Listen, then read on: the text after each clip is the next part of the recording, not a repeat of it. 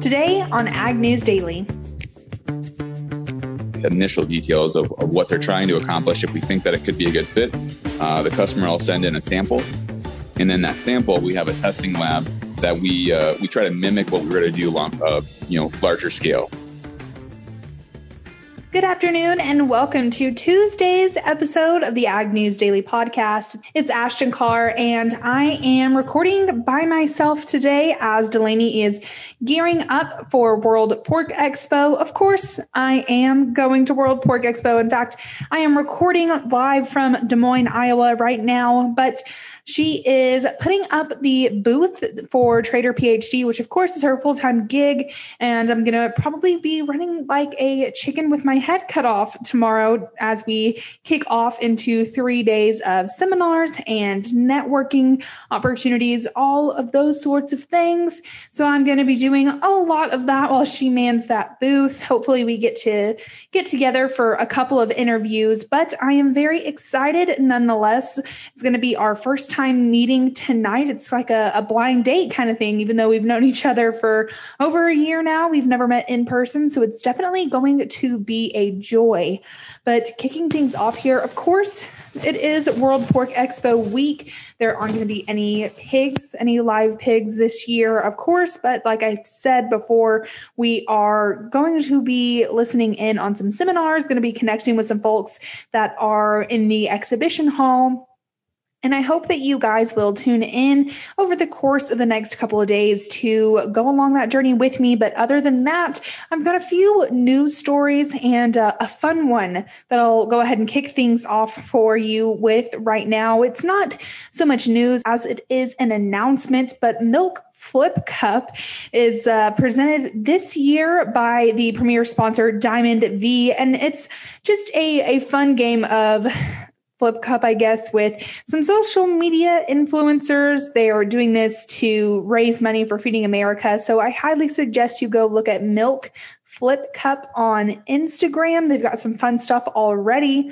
But I mean, it is Dairy Month, so you might as well go and watch and follow along with them to show your support for our dairy men and women here in the U.S. But other than that, I want to kick things off here talking about the White House Supply Chain Task Force, as this has been newly established under the Biden administration to address near-term supply chain challenges to economic recovery. The Supply Chain Distributions Task Force, led by the Secretaries of Commerce, Transportation, and Agriculture, will focus on solving issues where a mismatch between supply and demand has been evident, including the food sector. The White House says that it hopes the task force will help alleviate bottlenecks and supply constraints. The Department of Commerce is being charged with collecting supply chain data to better the federal government's ability to identify near-term risks. I mean, I think we've seen a couple of bottlenecks and kind of hiccups along the supply chain, I mean, just in the past couple of months that I can identify. So I definitely think this is a good step moving forward. Going to keep my eye out on how this will help the supply chain. I think it's an interesting task force nonetheless, but going to have to watch their success here in the near future. Hopefully it is, a purposeful task force and we do see some success there, but going to keep our eyes out on that. Of course, as you may know, it is dicamba season. Farmers are getting into the field spraying dicamba, and I think we're going to see some conversations once again this summer surrounding dicamba, and one already coming from the state of Arkansas. The Arkansas State Plant Boards recently adopted emergency rule amendments regarding the use and application of dicamba are now in effect once again. Last month, the Pulaski County Circuit Court entered a temporary restraining order delaying implementation of the 2021 amendments. On June 7th, the Arkansas Supreme Court issued a State of the Circuit Court's order. There are 4 main points of this emergency rule, and those being, in-crop application of dicamba shall be prohibited after June 30th. A 1-mile buffer in all directions must be maintained between fields where dicamba is applied and research stations operated by the University of Arkansas System Division of Agriculture.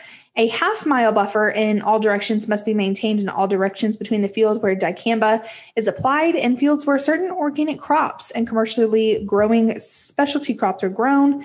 And finally, a 1/4-mile buffer must be maintained in all directions between fields where dicamba is applied and fields where soybeans and cotton that are not genetically engineered to resist dicamba are grown.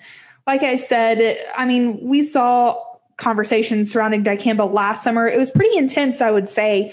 And I don't think that those intense flames are going to be dying out anytime soon. But moving on here, talking about some more crops, specifically talking about sorghum. We've been talking a lot about demand, and thanks to increased export demand, solid prices, and new technology for weed control, U.S. farmers are planting more green sorghum this planting season. Total U.S. sorghum acres are projected to reach almost 7 million acres this season, according to the most recent USDA Prospective Plantings report.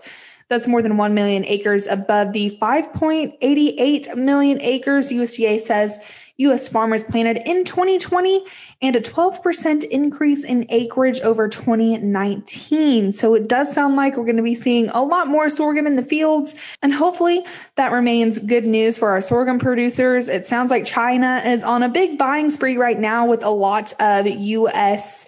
goods, and hopefully that stays the same for sorghum because, they are our number one buyer of U.S. sorghum. So hopefully this is going to be a wonderful year for our sorghum producers. I just have one more story to share with you guys before we get into the markets, and it is concerning Brazil. The South American country is in the worst water crisis in almost a century, and it is expected to impact river navigation and make transportation of goods more expensive in the world's largest exporter of commodities, ranging from soybeans to coffee and sugar. So it's not just these crops like soybeans and corn that we're going to see affected by this. It's going to be crops like sugar and coffee as well. We've been talking about how this drought and this water crisis is going to be affecting the crops, but of course, it's going to be affecting the way, like I said there, that that Brazil is going to be transporting goods. Infrastructure Minister for Brazil said that measures to save water and direct it to power generation would inevitably disrupt navigation on the Tietê-Paraná waterway. They also said the government will reduce the draft of ships on the Paraná River Basin, disrupting cargo movements to and from farm states like Paraná and Mato Grosso, and a few more as well. That basin forms part of Brazil's 4th largest waterway for cargo transport. So it sounds like they are really going to be taking a hit. I do hope, that we do see some rain down there just from a transportation standpoint, because it's not only going to be affecting Brazil, but it's of course going to be affecting the people who are exporting to Brazil or, receiving Brazilian imports. So hopefully they do get some rain down there and we don't see any hiccups along the transportation waterways, because I've told Delaney this just the other day, that I think that we've seen so many bumps in the road when it comes to transportation, no pun intended, over the past couple of months or so. So this would honestly just be another stick in the mud. But like I said, that is my final story of the day. So I'm going to go ahead and start talking numbers here.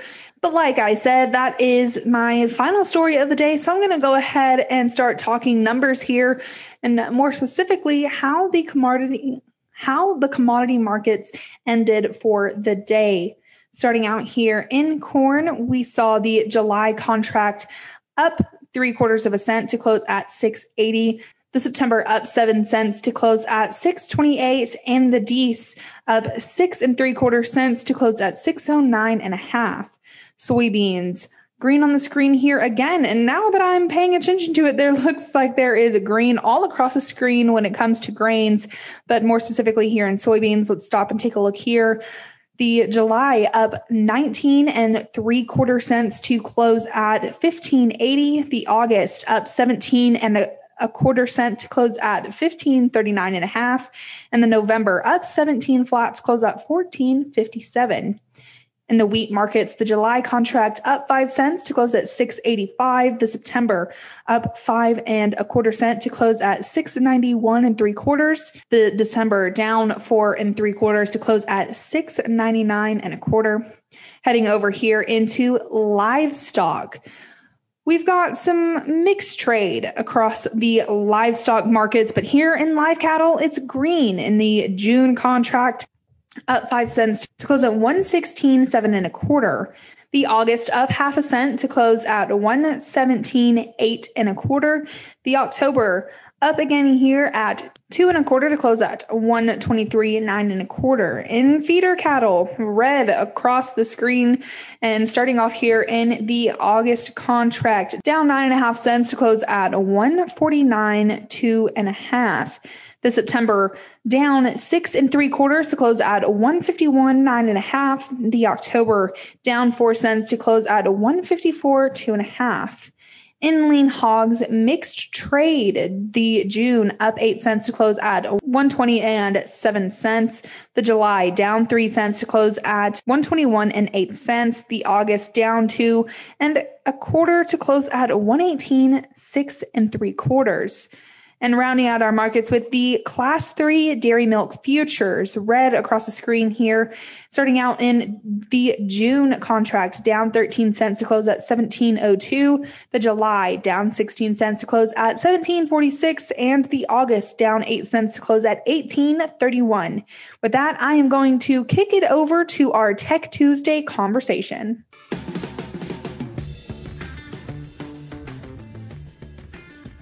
Well, for this Tech Tuesday episode, we are talking to Alex Pearson, who is in the Research and Development Department at RMS Roller Grinder, and he's also a part of the leadership team over there. So, Alex, thank you so much for coming on and chatting technology with us today.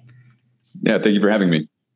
So before we get talking about RMS and what it is that you guys are doing, because you're working with not just the ag industry, but the brewing industry as well, which I definitely want to touch on because I think that that's a very fun aspect of agriculture. Before we get into that, I want to know a little bit more about you. So tell us more about your background and what working at RMS looks like for you. Sure. So I have been with the company for 23 years. I actually started here when I was in middle school. My dad was a welder.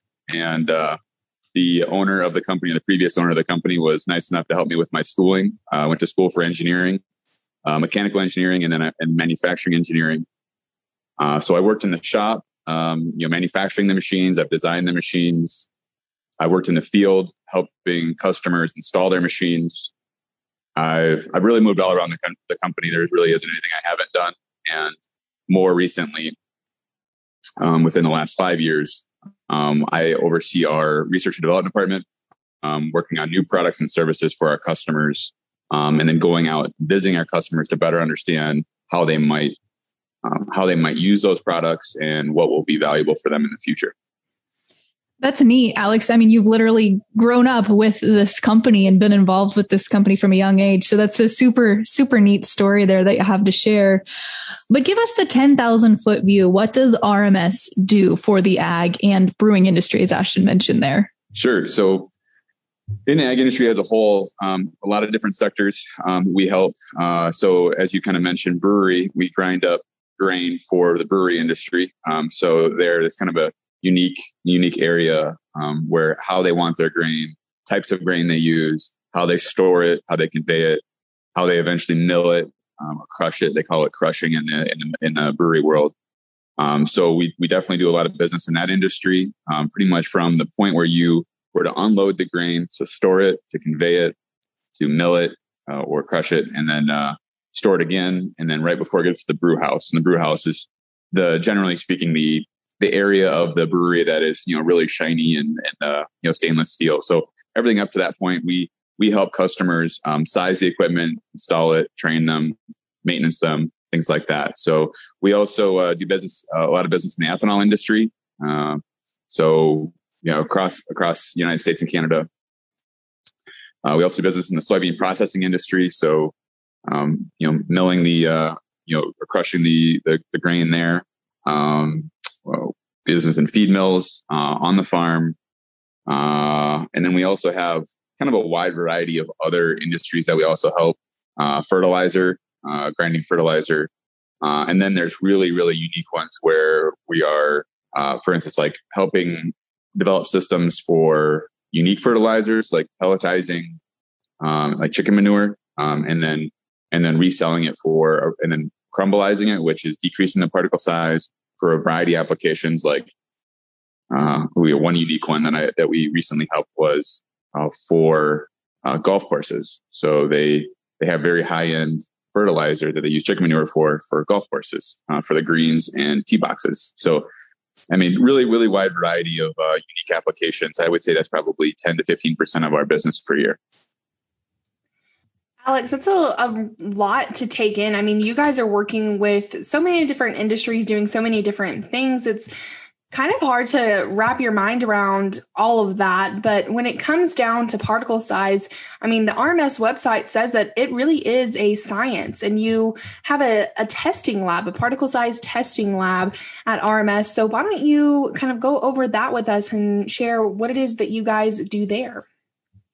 Yeah. So, I guess to ground it, all those industries I just mentioned, and as you mentioned, it's all in particle size reduction. So it's anything around particle size reduction, and in particle size reduction. So conveying it to the machine, away from the machine, how to weigh it, how to meter it, how to, handle it, whatever the material is that we're grinding. So it does. So that's where it's kind of grounded. But, as you can kind of imagine, whether we're dealing with spices or we're dealing with coffee or we're dealing with corn or wheat or Milo or you name it, that's kind of the common thread.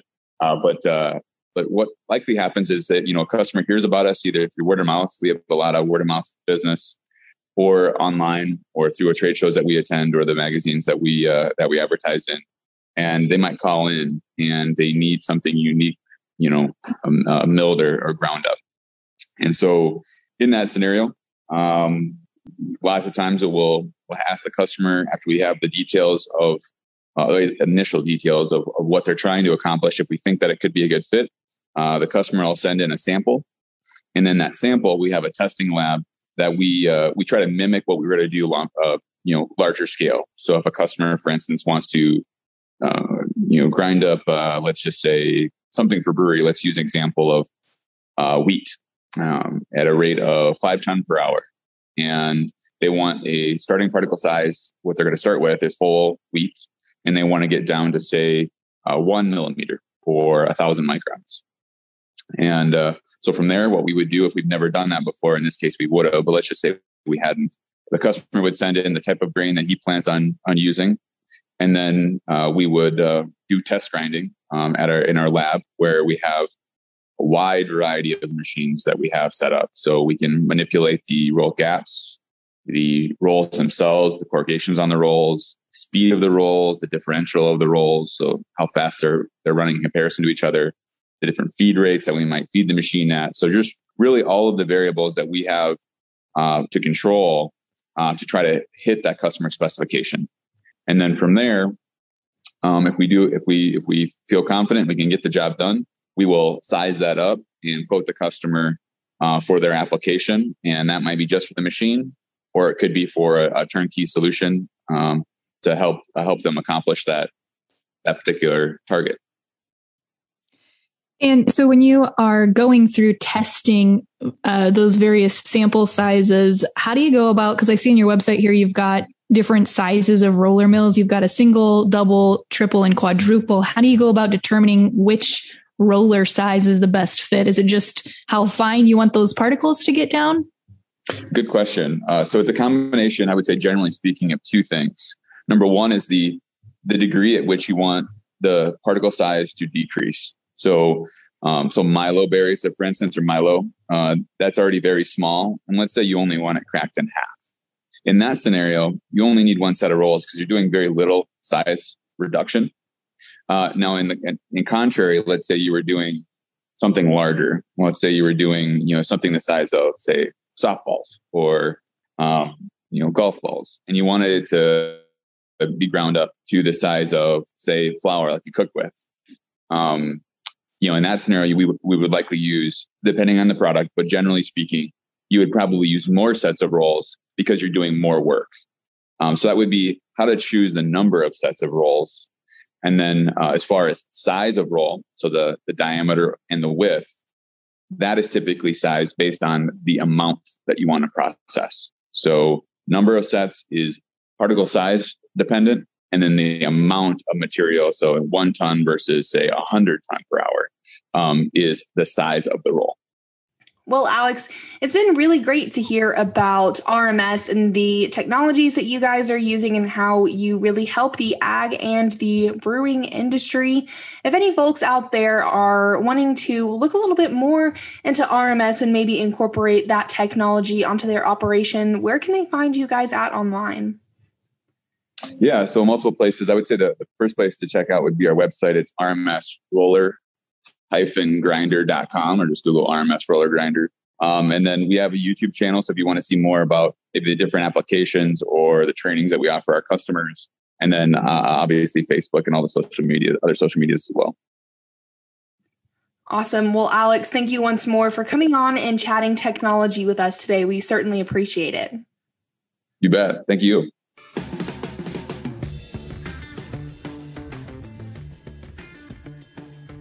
Thanks again there to Alex from RMS for coming and chatting with us today.